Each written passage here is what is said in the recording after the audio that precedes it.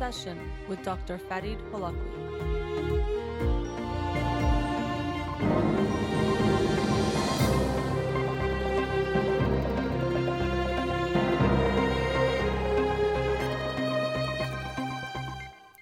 Good evening and welcome to In Session with Dr. Farid Holakwi. I'm your host, Dr. Farid Holakwi, and I'll be with you for the next hour here on Radio Hamra. Studio number to call in, 310-441-0555. I'm a licensed clinical psychologist, so you can call in with any questions related to clinical psychology, including any emotional or psychological issues, parenting issues, and relationship issues as well. You can also follow me on Twitter or Facebook, or Twitter or Instagram, or like my page on Facebook to get updates on the show or suggest topics or books for the program. And the shows are uploaded at the end of each week to my SoundCloud page and free podcast on iTunes. Again, the studio number 310-441-0555. Before I do the discussion on the book from this past week, I wanted to discuss the book for this week, which is Subliminal by Leonard Mlodinow. Subliminal, How Your Unconscious Mind Rules Your Behavior by Leonard Mlodinow. I really don't know how to pronounce it. It's Mlodinow. Actually, I was at the bookstore, and one of the people working there recommended this book in the psychology section, so I took a look at it, and it seems interesting. So looking forward to reading that this week and talking about it on next Monday's show. But let's talk about the book from this past week, and it was an important one, and one I was excited to read. The Dangerous Case of Donald Trump by 27 psychiatrists and mental health experts who assessed a president. And this book came about as a result of a conference that took place in March of this year in Yale called the Duty to Warn Conference, where many mental health professionals and different experts got together to talk about their concern over our current president, Donald Trump. And then they decided to write this book, and everyone had to provide their various essays or short chapters. I think there's about 20 some odd of them in there for the book within a few weeks, and they just recently published it. And I'm glad I read the book to hear what they had to say, because this is a topic many of us have been thinking about and trying to understand our current president and what's going on with him psychologically, and who is he, and all those types of questions. And of course, it's hard to really know someone from afar, and that brings me to one big issue in just even the existence of this book.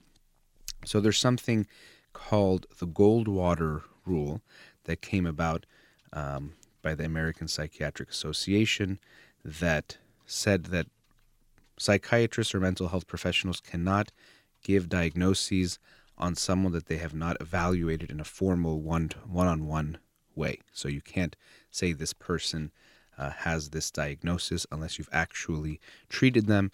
And of course, if you've treated them, then you probably can't release that diagnosis unless they gave you a release or some kind of very unique situation.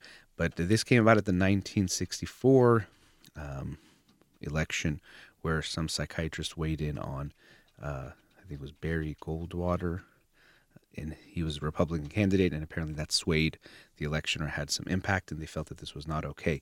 And the APA went a little bit further, saying that even you can't comment on presidential or political figures, public figures. And so this really puts, in a way, a gag order on mental health professionals in talking about people who are running for office. And this itself, I think, is worth debating, and the book does talk about this. The different authors, different members bring this up. But it's something to talk about. Should we just put a gag order on the people that might best understand human behavior and underlying issues and things of that nature, or might it actually be good to include them in the debate? But of course, then you introduce the idea of people politicizing their expertise to favor their biases, so that becomes an issue too. So it's not a clear-cut issue, but I do think it would be important to include the experts' opinions from both sides, and hopefully independence, and make it more balanced. But I think it is important we should not just say, well, because we have this rule now that's been in place for 50 some odd years, let's not say anything as mental health experts or mental health professionals. I think that's not a good idea. So they do say there is this idea of the Goldwater rule where you shouldn't diagnose from afar and you shouldn't make a statement. But however, they also add, as the title of the conference was, mental health professionals have a duty to warn. So if I have a client and they are suicidal, or if they are homicidal, and if they're, let's say, homicidal, for both of those reasons, I might break confidentiality. But if they're homicidal, I have a duty to warn the other if it's an identifiable other. So if a client says, I'm going to kill my boss tomorrow when I go to work, I have to do something about that. I have to warn that individual. I have to warn law enforcement. I have to get involved. And this is from the Tarasov case, which is another landmark case and ruling, and creates something that, as a mental health professional, you have a duty to warn when someone says they're going to inflict some kind of great harm on someone else or even property. That's extreme. You have to do something about it. You have to warn law enforcement and the other individuals. So the duty to warn that they're talking about is they're saying they have a duty to warn the American public and the world because they feel that this man is dangerous. And related to that, they also talk about, and several of the authors bring this up, that they don't have to diagnose him, but they can talk about dangerousness, which is not the same thing. So they don't have to give a specific diagnosis, but they can talk about his dangerousness without giving a diagnosis. And that's what several of them mentioned throughout the book. Now, I should add that just because someone has a mental illness doesn't mean they can't be a good leader or a good president. And I know that might sound odd, but to me it does make sense. So first of all, there was a study looking at presidents up to 1974, and I think it was about half or more than half of them were found to have a diagnosable mental health disorder.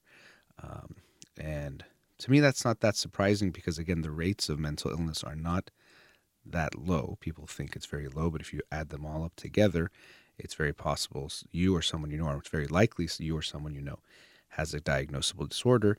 But as I was saying, you don't have to be a bad leader if you have one of those diagnoses, because Abraham Lincoln, it's pretty clear that he dealt with depression, but he is considered one of the greatest presidents in American history because of what he was able to do, especially during the Civil War, and he was battling depression. So just because someone has mental illness itself does not mean they're not fit for office or fit to lead. The issues are more nuanced than that. So we can't just say, okay, so-and-so has this anxiety disorder, they can never be president, they can never be a CEO, they never could be this or that. It's not that clear. Lots of people in leadership positions have different mental illnesses, and that can be okay.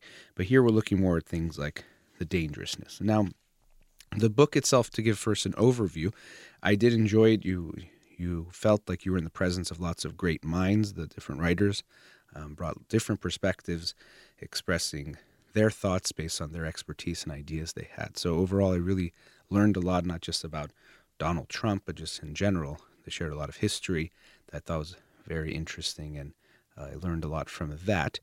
That being said, I also did feel their bias at times. The authors in the introduction, they acknowledge that mental health professionals tend to be liberal-leaning or left-leaning. So maybe it's no surprise that you get that feeling. But at times I felt that the authors went a little bit past where they should, and maybe sometimes even tried to be humorous or add some flair to some of the things they said that I actually think took away from the message by in some ways revealing a bias rather than sounding like unbiased professionals sharing their expert opinion.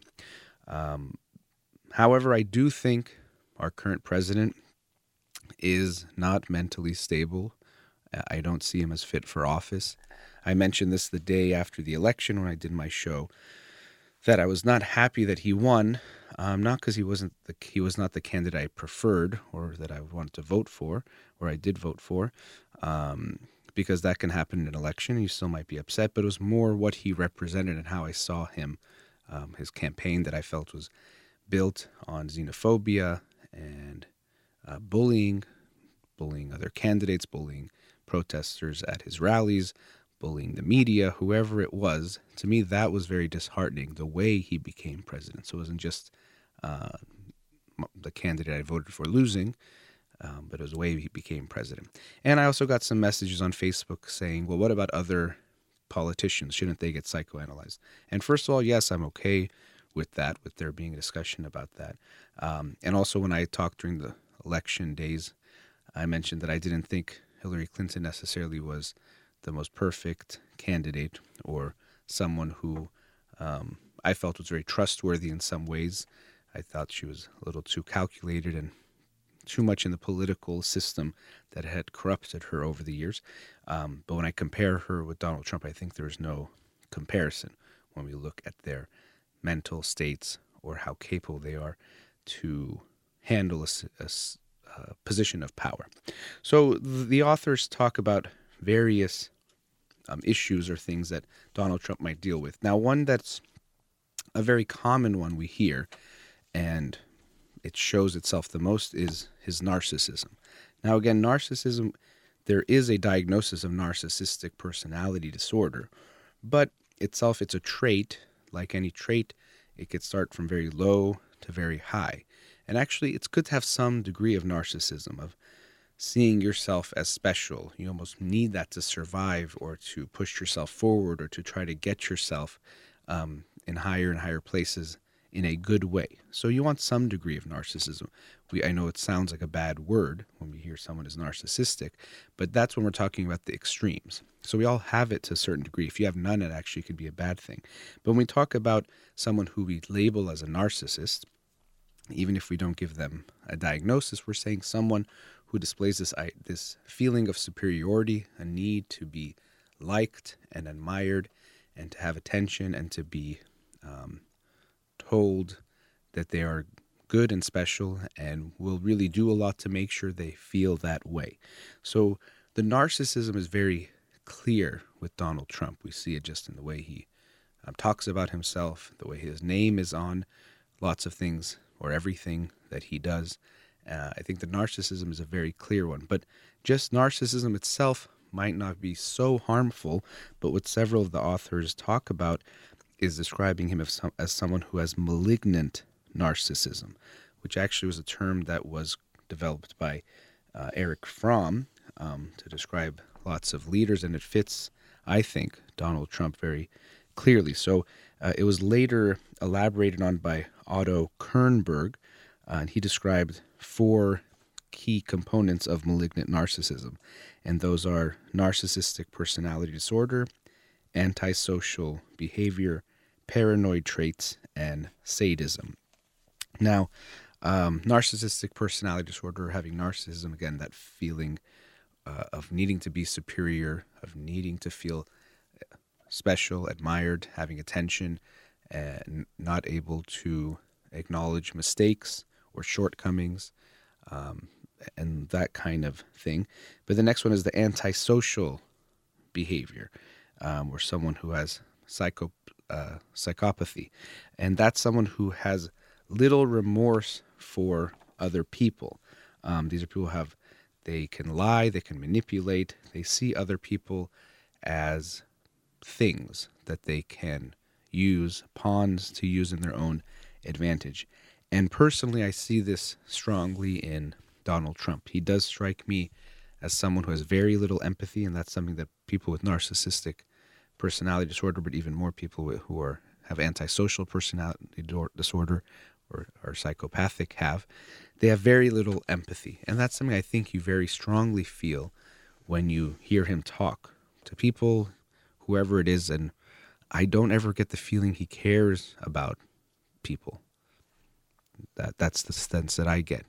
If he does express care, as narcissists do and as people with antisocial personality disorder do, it's usually as a means to an end for themselves, either to get your approval, get your vote, get your money, or to feel good about it. They say, I love you because it makes them feel good to have you. That's the feeling I get when he talks. I don't get this feeling of care or concern for anyone. That's something that concerns me, that we have someone in such a powerful position that I don't think cares about people at a deep level, or is concerned about their well-being. He's more concerned with how he appears in his station and situation, and that's very concerning to me. Now, I think a lot of politicians have that to some degree, but I think for him it's very extreme. Politicians are too focused, especially in the United States, on getting reelected and being liked. But I think when you look at someone like him, it's to an extreme degree. And I'll elaborate a bit on this more, but the other parts, paranoid traits, he definitely comes off very paranoid. The way he talks about the media and consistently and constantly talking about fake news is concerning, and people who are close to him see that. And the sadism, this idea of enjoying hurting people, he's expressed that too, saying things like punch the guy in the face when there's protesters at his rallies. And again, there just doesn't seem to be a concern for what happens to that individual. If someone is against him, they're an enemy, and that's unfortunate. Now, because this book had so much to talk about, and it's such an important topic, I'm going to continue after the break talking about this book, The Dangerous Case of Donald Trump by Bandy Lee and other experts in the mental health field. You're listening to In Session with Dr. Fadi Holakwi. We'll be right back.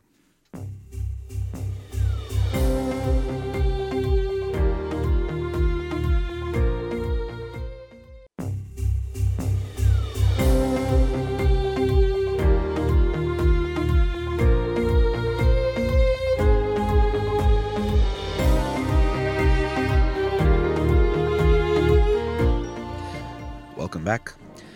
Discussing the book, The Dangerous Case of Donald Trump, written by 27 psychiatrists and mental health experts. I was describing before the break that several of the authors in the book describe Donald Trump as expressing what they describe as malignant narcissism, which Erich Fromm described as the quintessence of evil.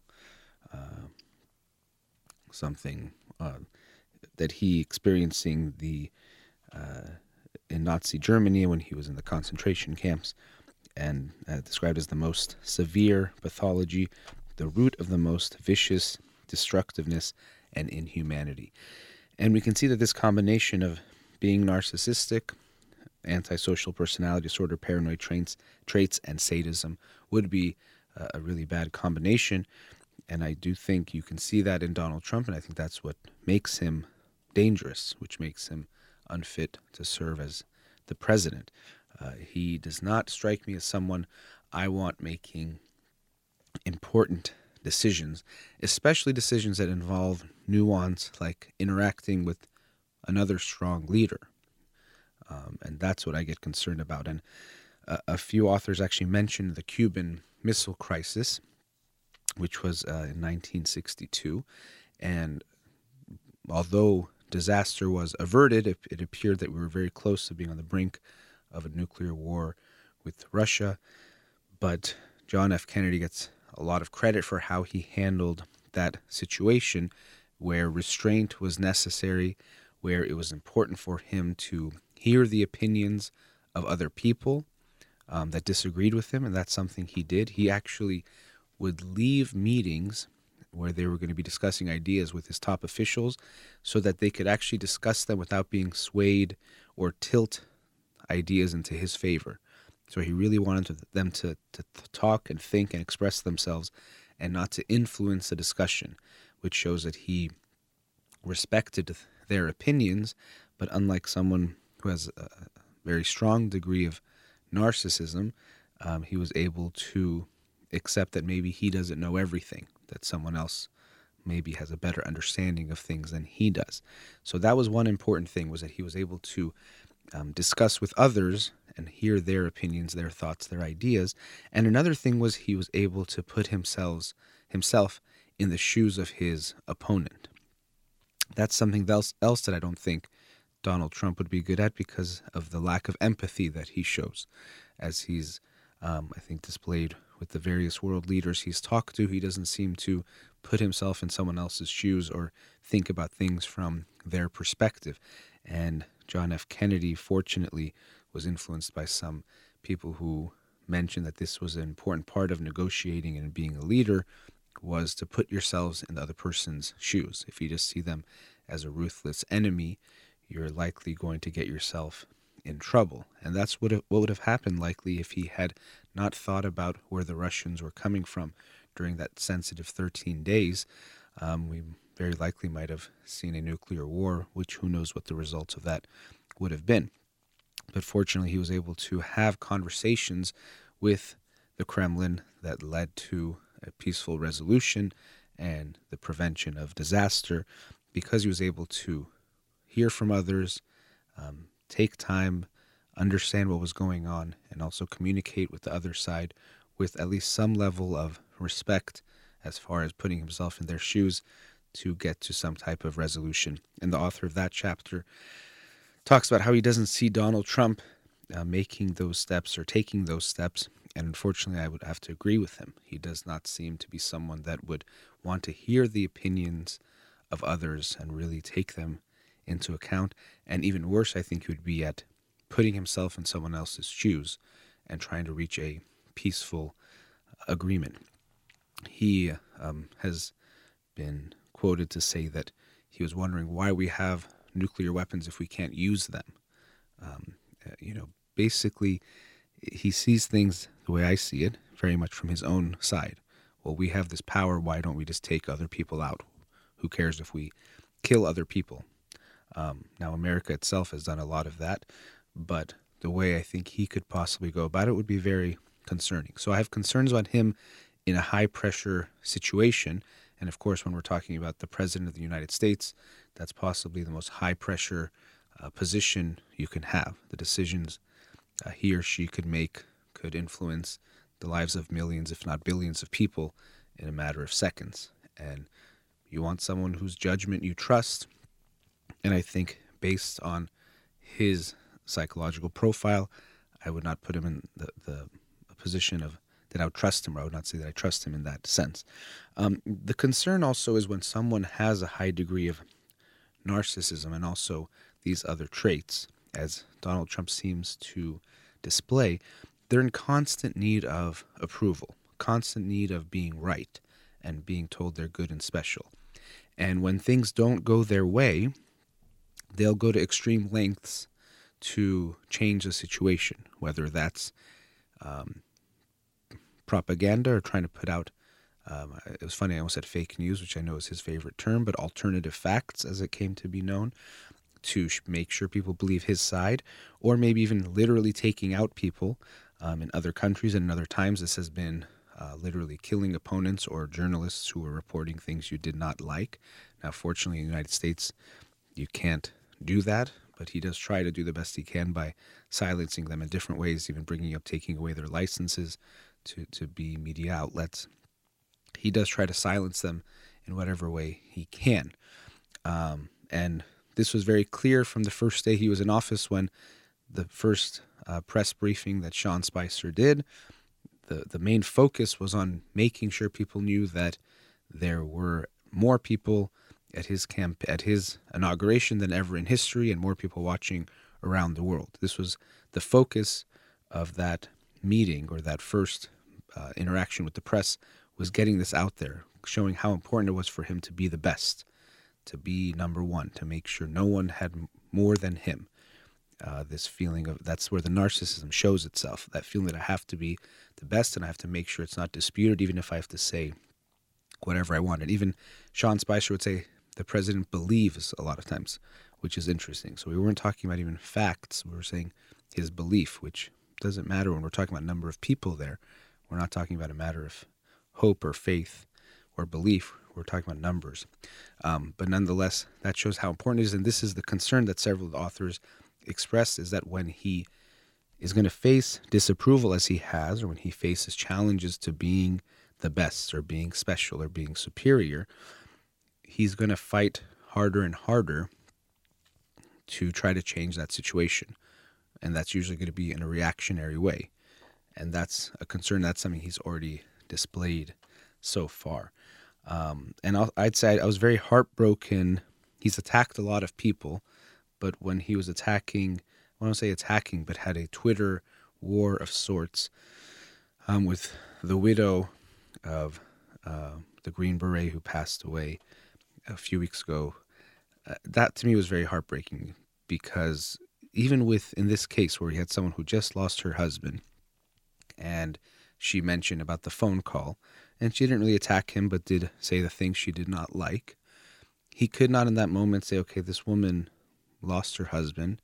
Her husband is a hero. So he talks so much about how much he loves the military and how upset he is when people disrespect the military by not standing for the national anthem, which itself is not really an accurate statement. But nonetheless, and how much he respects the military and how important they are to him and how he doesn't want anyone to disrespect the military in any way.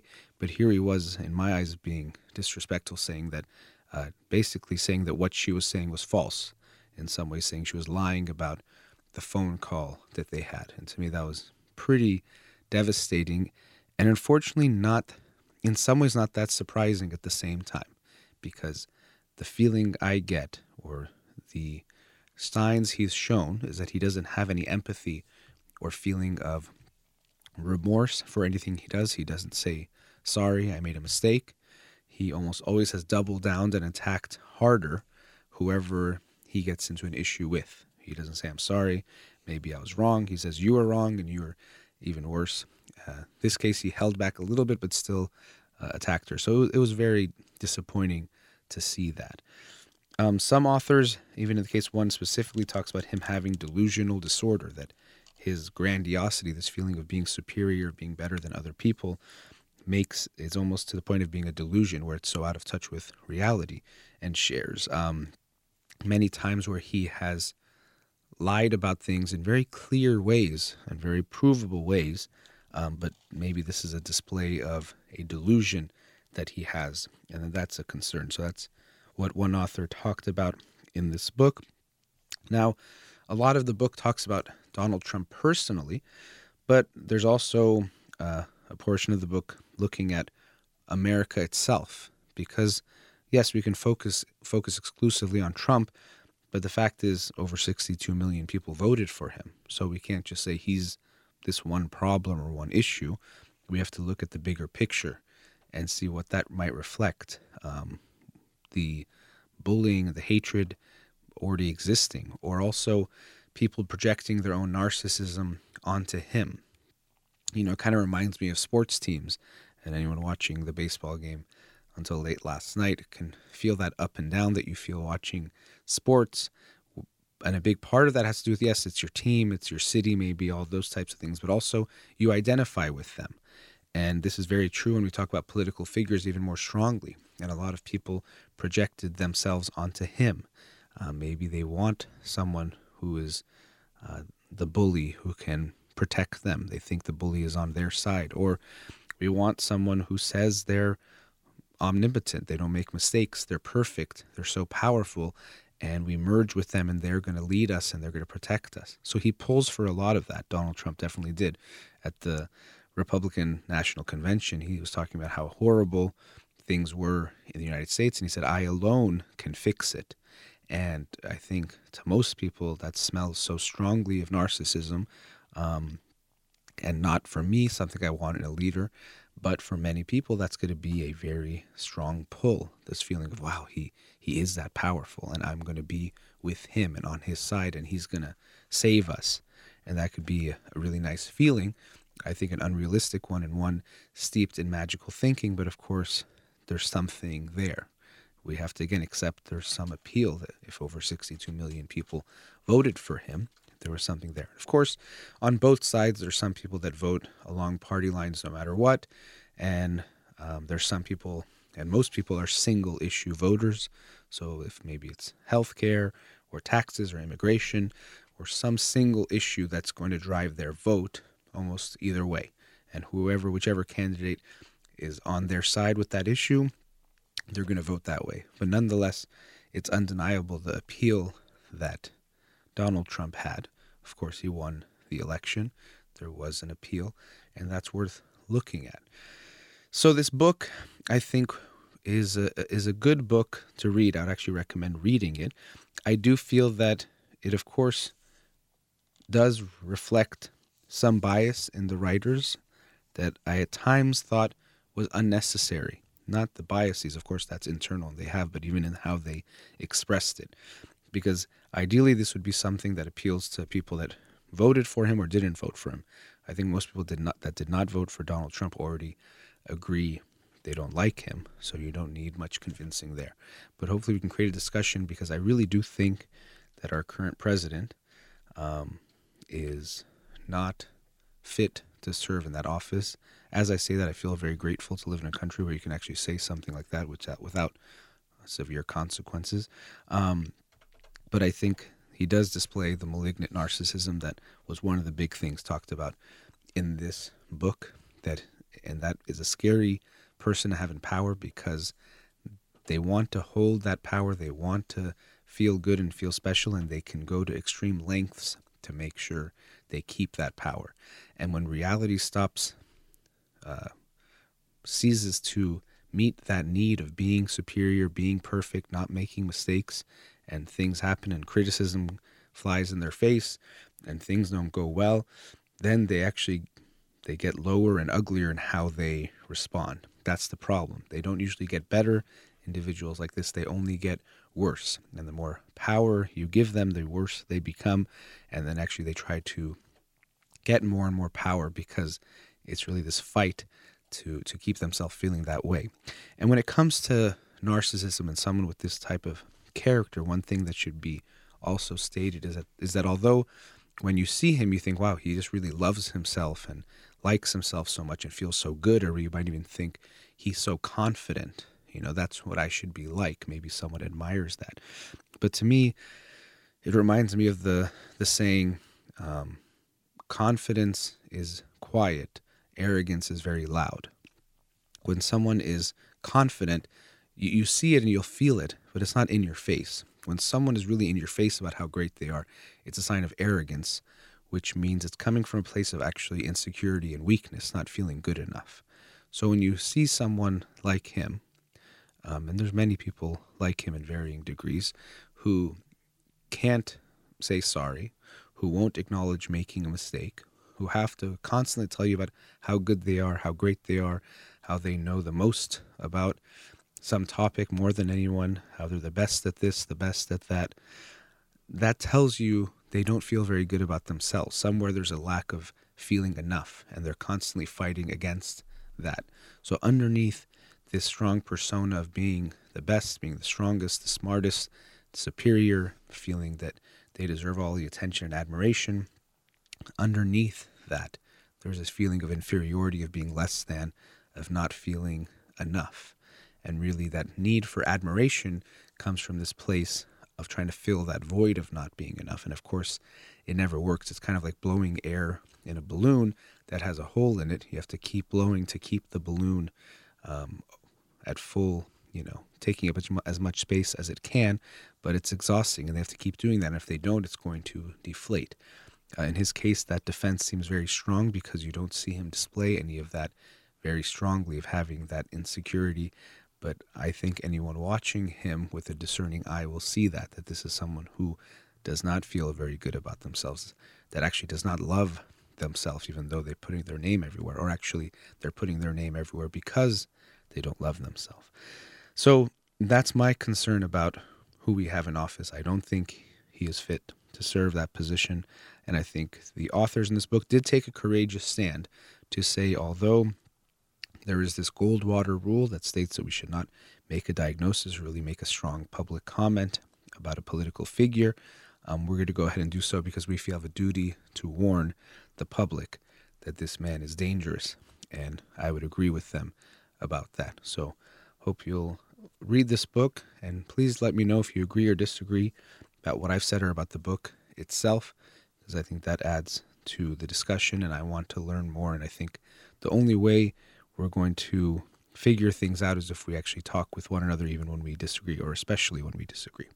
So we're going to go into our last commercial break. Studio number 310-441-0555. You're listening to In Session with Dr. Farid Holakwi. We'll be right back.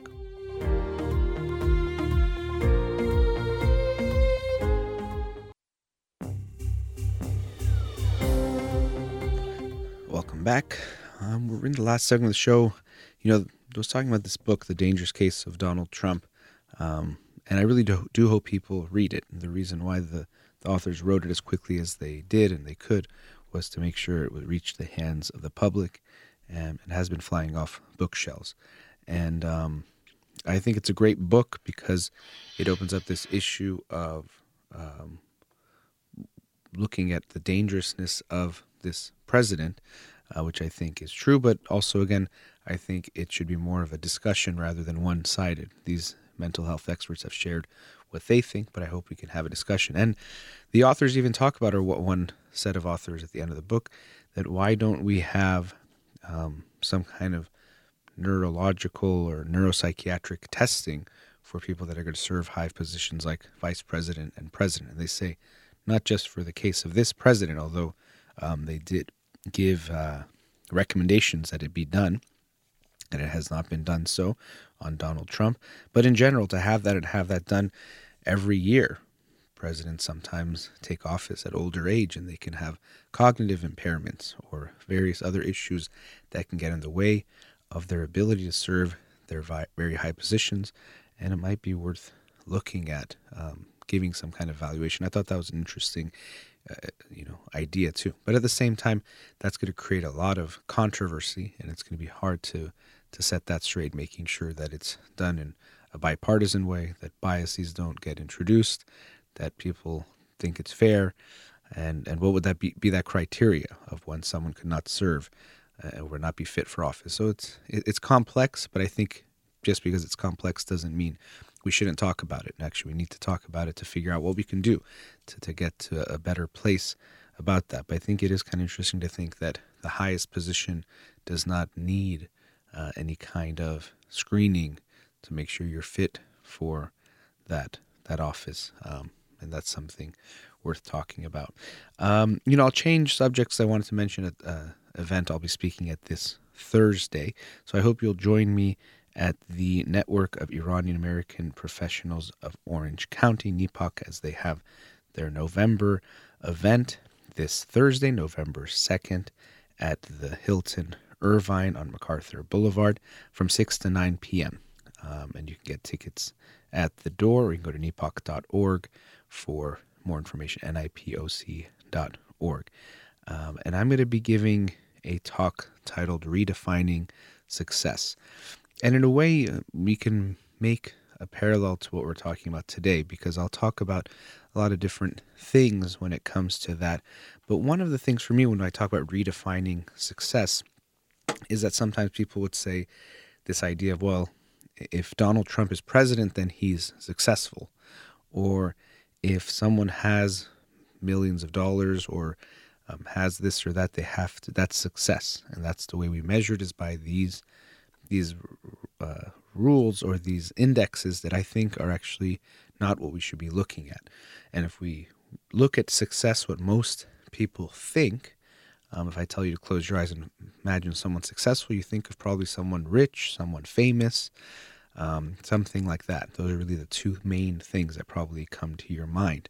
But to me, that's not really what living a successful life means. You can be successful in your career, or you can be successful financially, but to me, that's not success. Or if you want to call that success, that shouldn't be what we were striving for. And actually, when I was approached to give this talk, they said, we see that a lot of the young people are trying to figure out a way to be successful, and they meant in their business, but also be happy. And they're seeing that being a problem. And what I think is that even just that dichotomy, sometimes we call this work-life balance, or this idea of can you be happy or can you be successful, is the wrong approach. Yes, balance is going to be important in how we live our life, how we allocate our time. But what I think is more important, more than success financially or in your career, or more than happiness even, is living a life of meaning.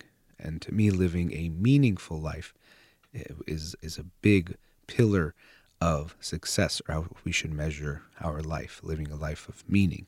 And I've kind of joked recently about this idea that I've had a war on happiness, or an attack on happiness recently, where I've had a few books in recent weeks that have, in a way, attacked happiness, or attacked this idea of happiness being the ultimate goal. We've always thought that as being happy is the only thing that matters, and that should be the most important thing.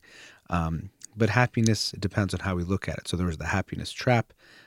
There was the power of meaning, which also talked about that amongst others. But usually when we think of happiness, we're talking about that good feeling in the moment or feeling good. And sometimes we think of that as being happy, and that could get us very short-term focus. But there's another way of looking at happiness, which is more in the meaningful or living a life of meaning, and that's feeling good about your life, feeling fulfilled. And that's what I think we need to be focusing on. So we focus that our life has to have meaning. And in having meaning, rather than focusing on what I get, what I take, what I receive, it's a focus more on what do I give? What do I contribute to society? What do I contribute to my family? What do I give to others? It's more in that idea. So there's some studies showing that the people that are focused on this idea of happiness and feeling good, it almost creates this kind of hedonism or this feeling of making sure I get, I take, I'm not giving a lot, but I'm receiving more. And we think that's going to make us happy. Almost that's the formula many people follow in life. The more I can get and the less I give, the better it is. People work and they're like, oh, I got out of work early, and that was awesome, and I'm still going to get paid, and that's kind of a good feeling. Now, of course, this usually reflects someone doing a job that is unmeaningful to them, they don't value, so they don't want to do the work. But there's this idea that if you can give a little and get a lot, you're the winner in life.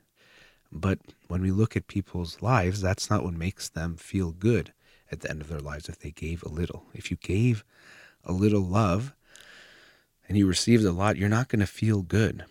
And actually, that's one thing you're almost never going to feel bad about, is how much love you gave to people that matter to you. You're not going to feel bad about that. The more you give, actually, the better you're going to feel. But most ideas of success focus on what I get. Do I get fame, which means attention, recognition, validation, people admiring me? Do I get money? Do I get wealth, where I get money and have all these things that I can buy things, which are more things for me to get and have? We focus on more what we get. And that's the issue I have with most traditional definitions of success, is focusing on what I get as the focus, rather than focusing on what I give, which actually, if you give and do it in a way that you care about, you will still also receive at the end. If you're passionate about what you do, if you do something that's meaningful for you and you're good at it, you're going to make money and get even attention and validation and all of those things, and that can be fine. But your focus is more on what you give. So I've always said I don't mind people becoming famous or wanting to even be famous, as long as that's not their focus or their reason for doing it. So if you want to sing, that's wonderful. But if you want to just become a famous singer so that people admire you, you have lots of fans, and you get all the attention and fame and money that comes along with it, that I don't think is a good thing. If you want to sing because you're passionate about it, it's in you. When you sing, you feel so good. You feel like you have a gift to share with people with your music, of connecting them with their own emotions, of making them feel things, of sharing that art. That's incredible. That's great. And then if you become famous as a result of that, that's wonderful. But if your focus is on what you give, you're going to be, one, I think, a better artist.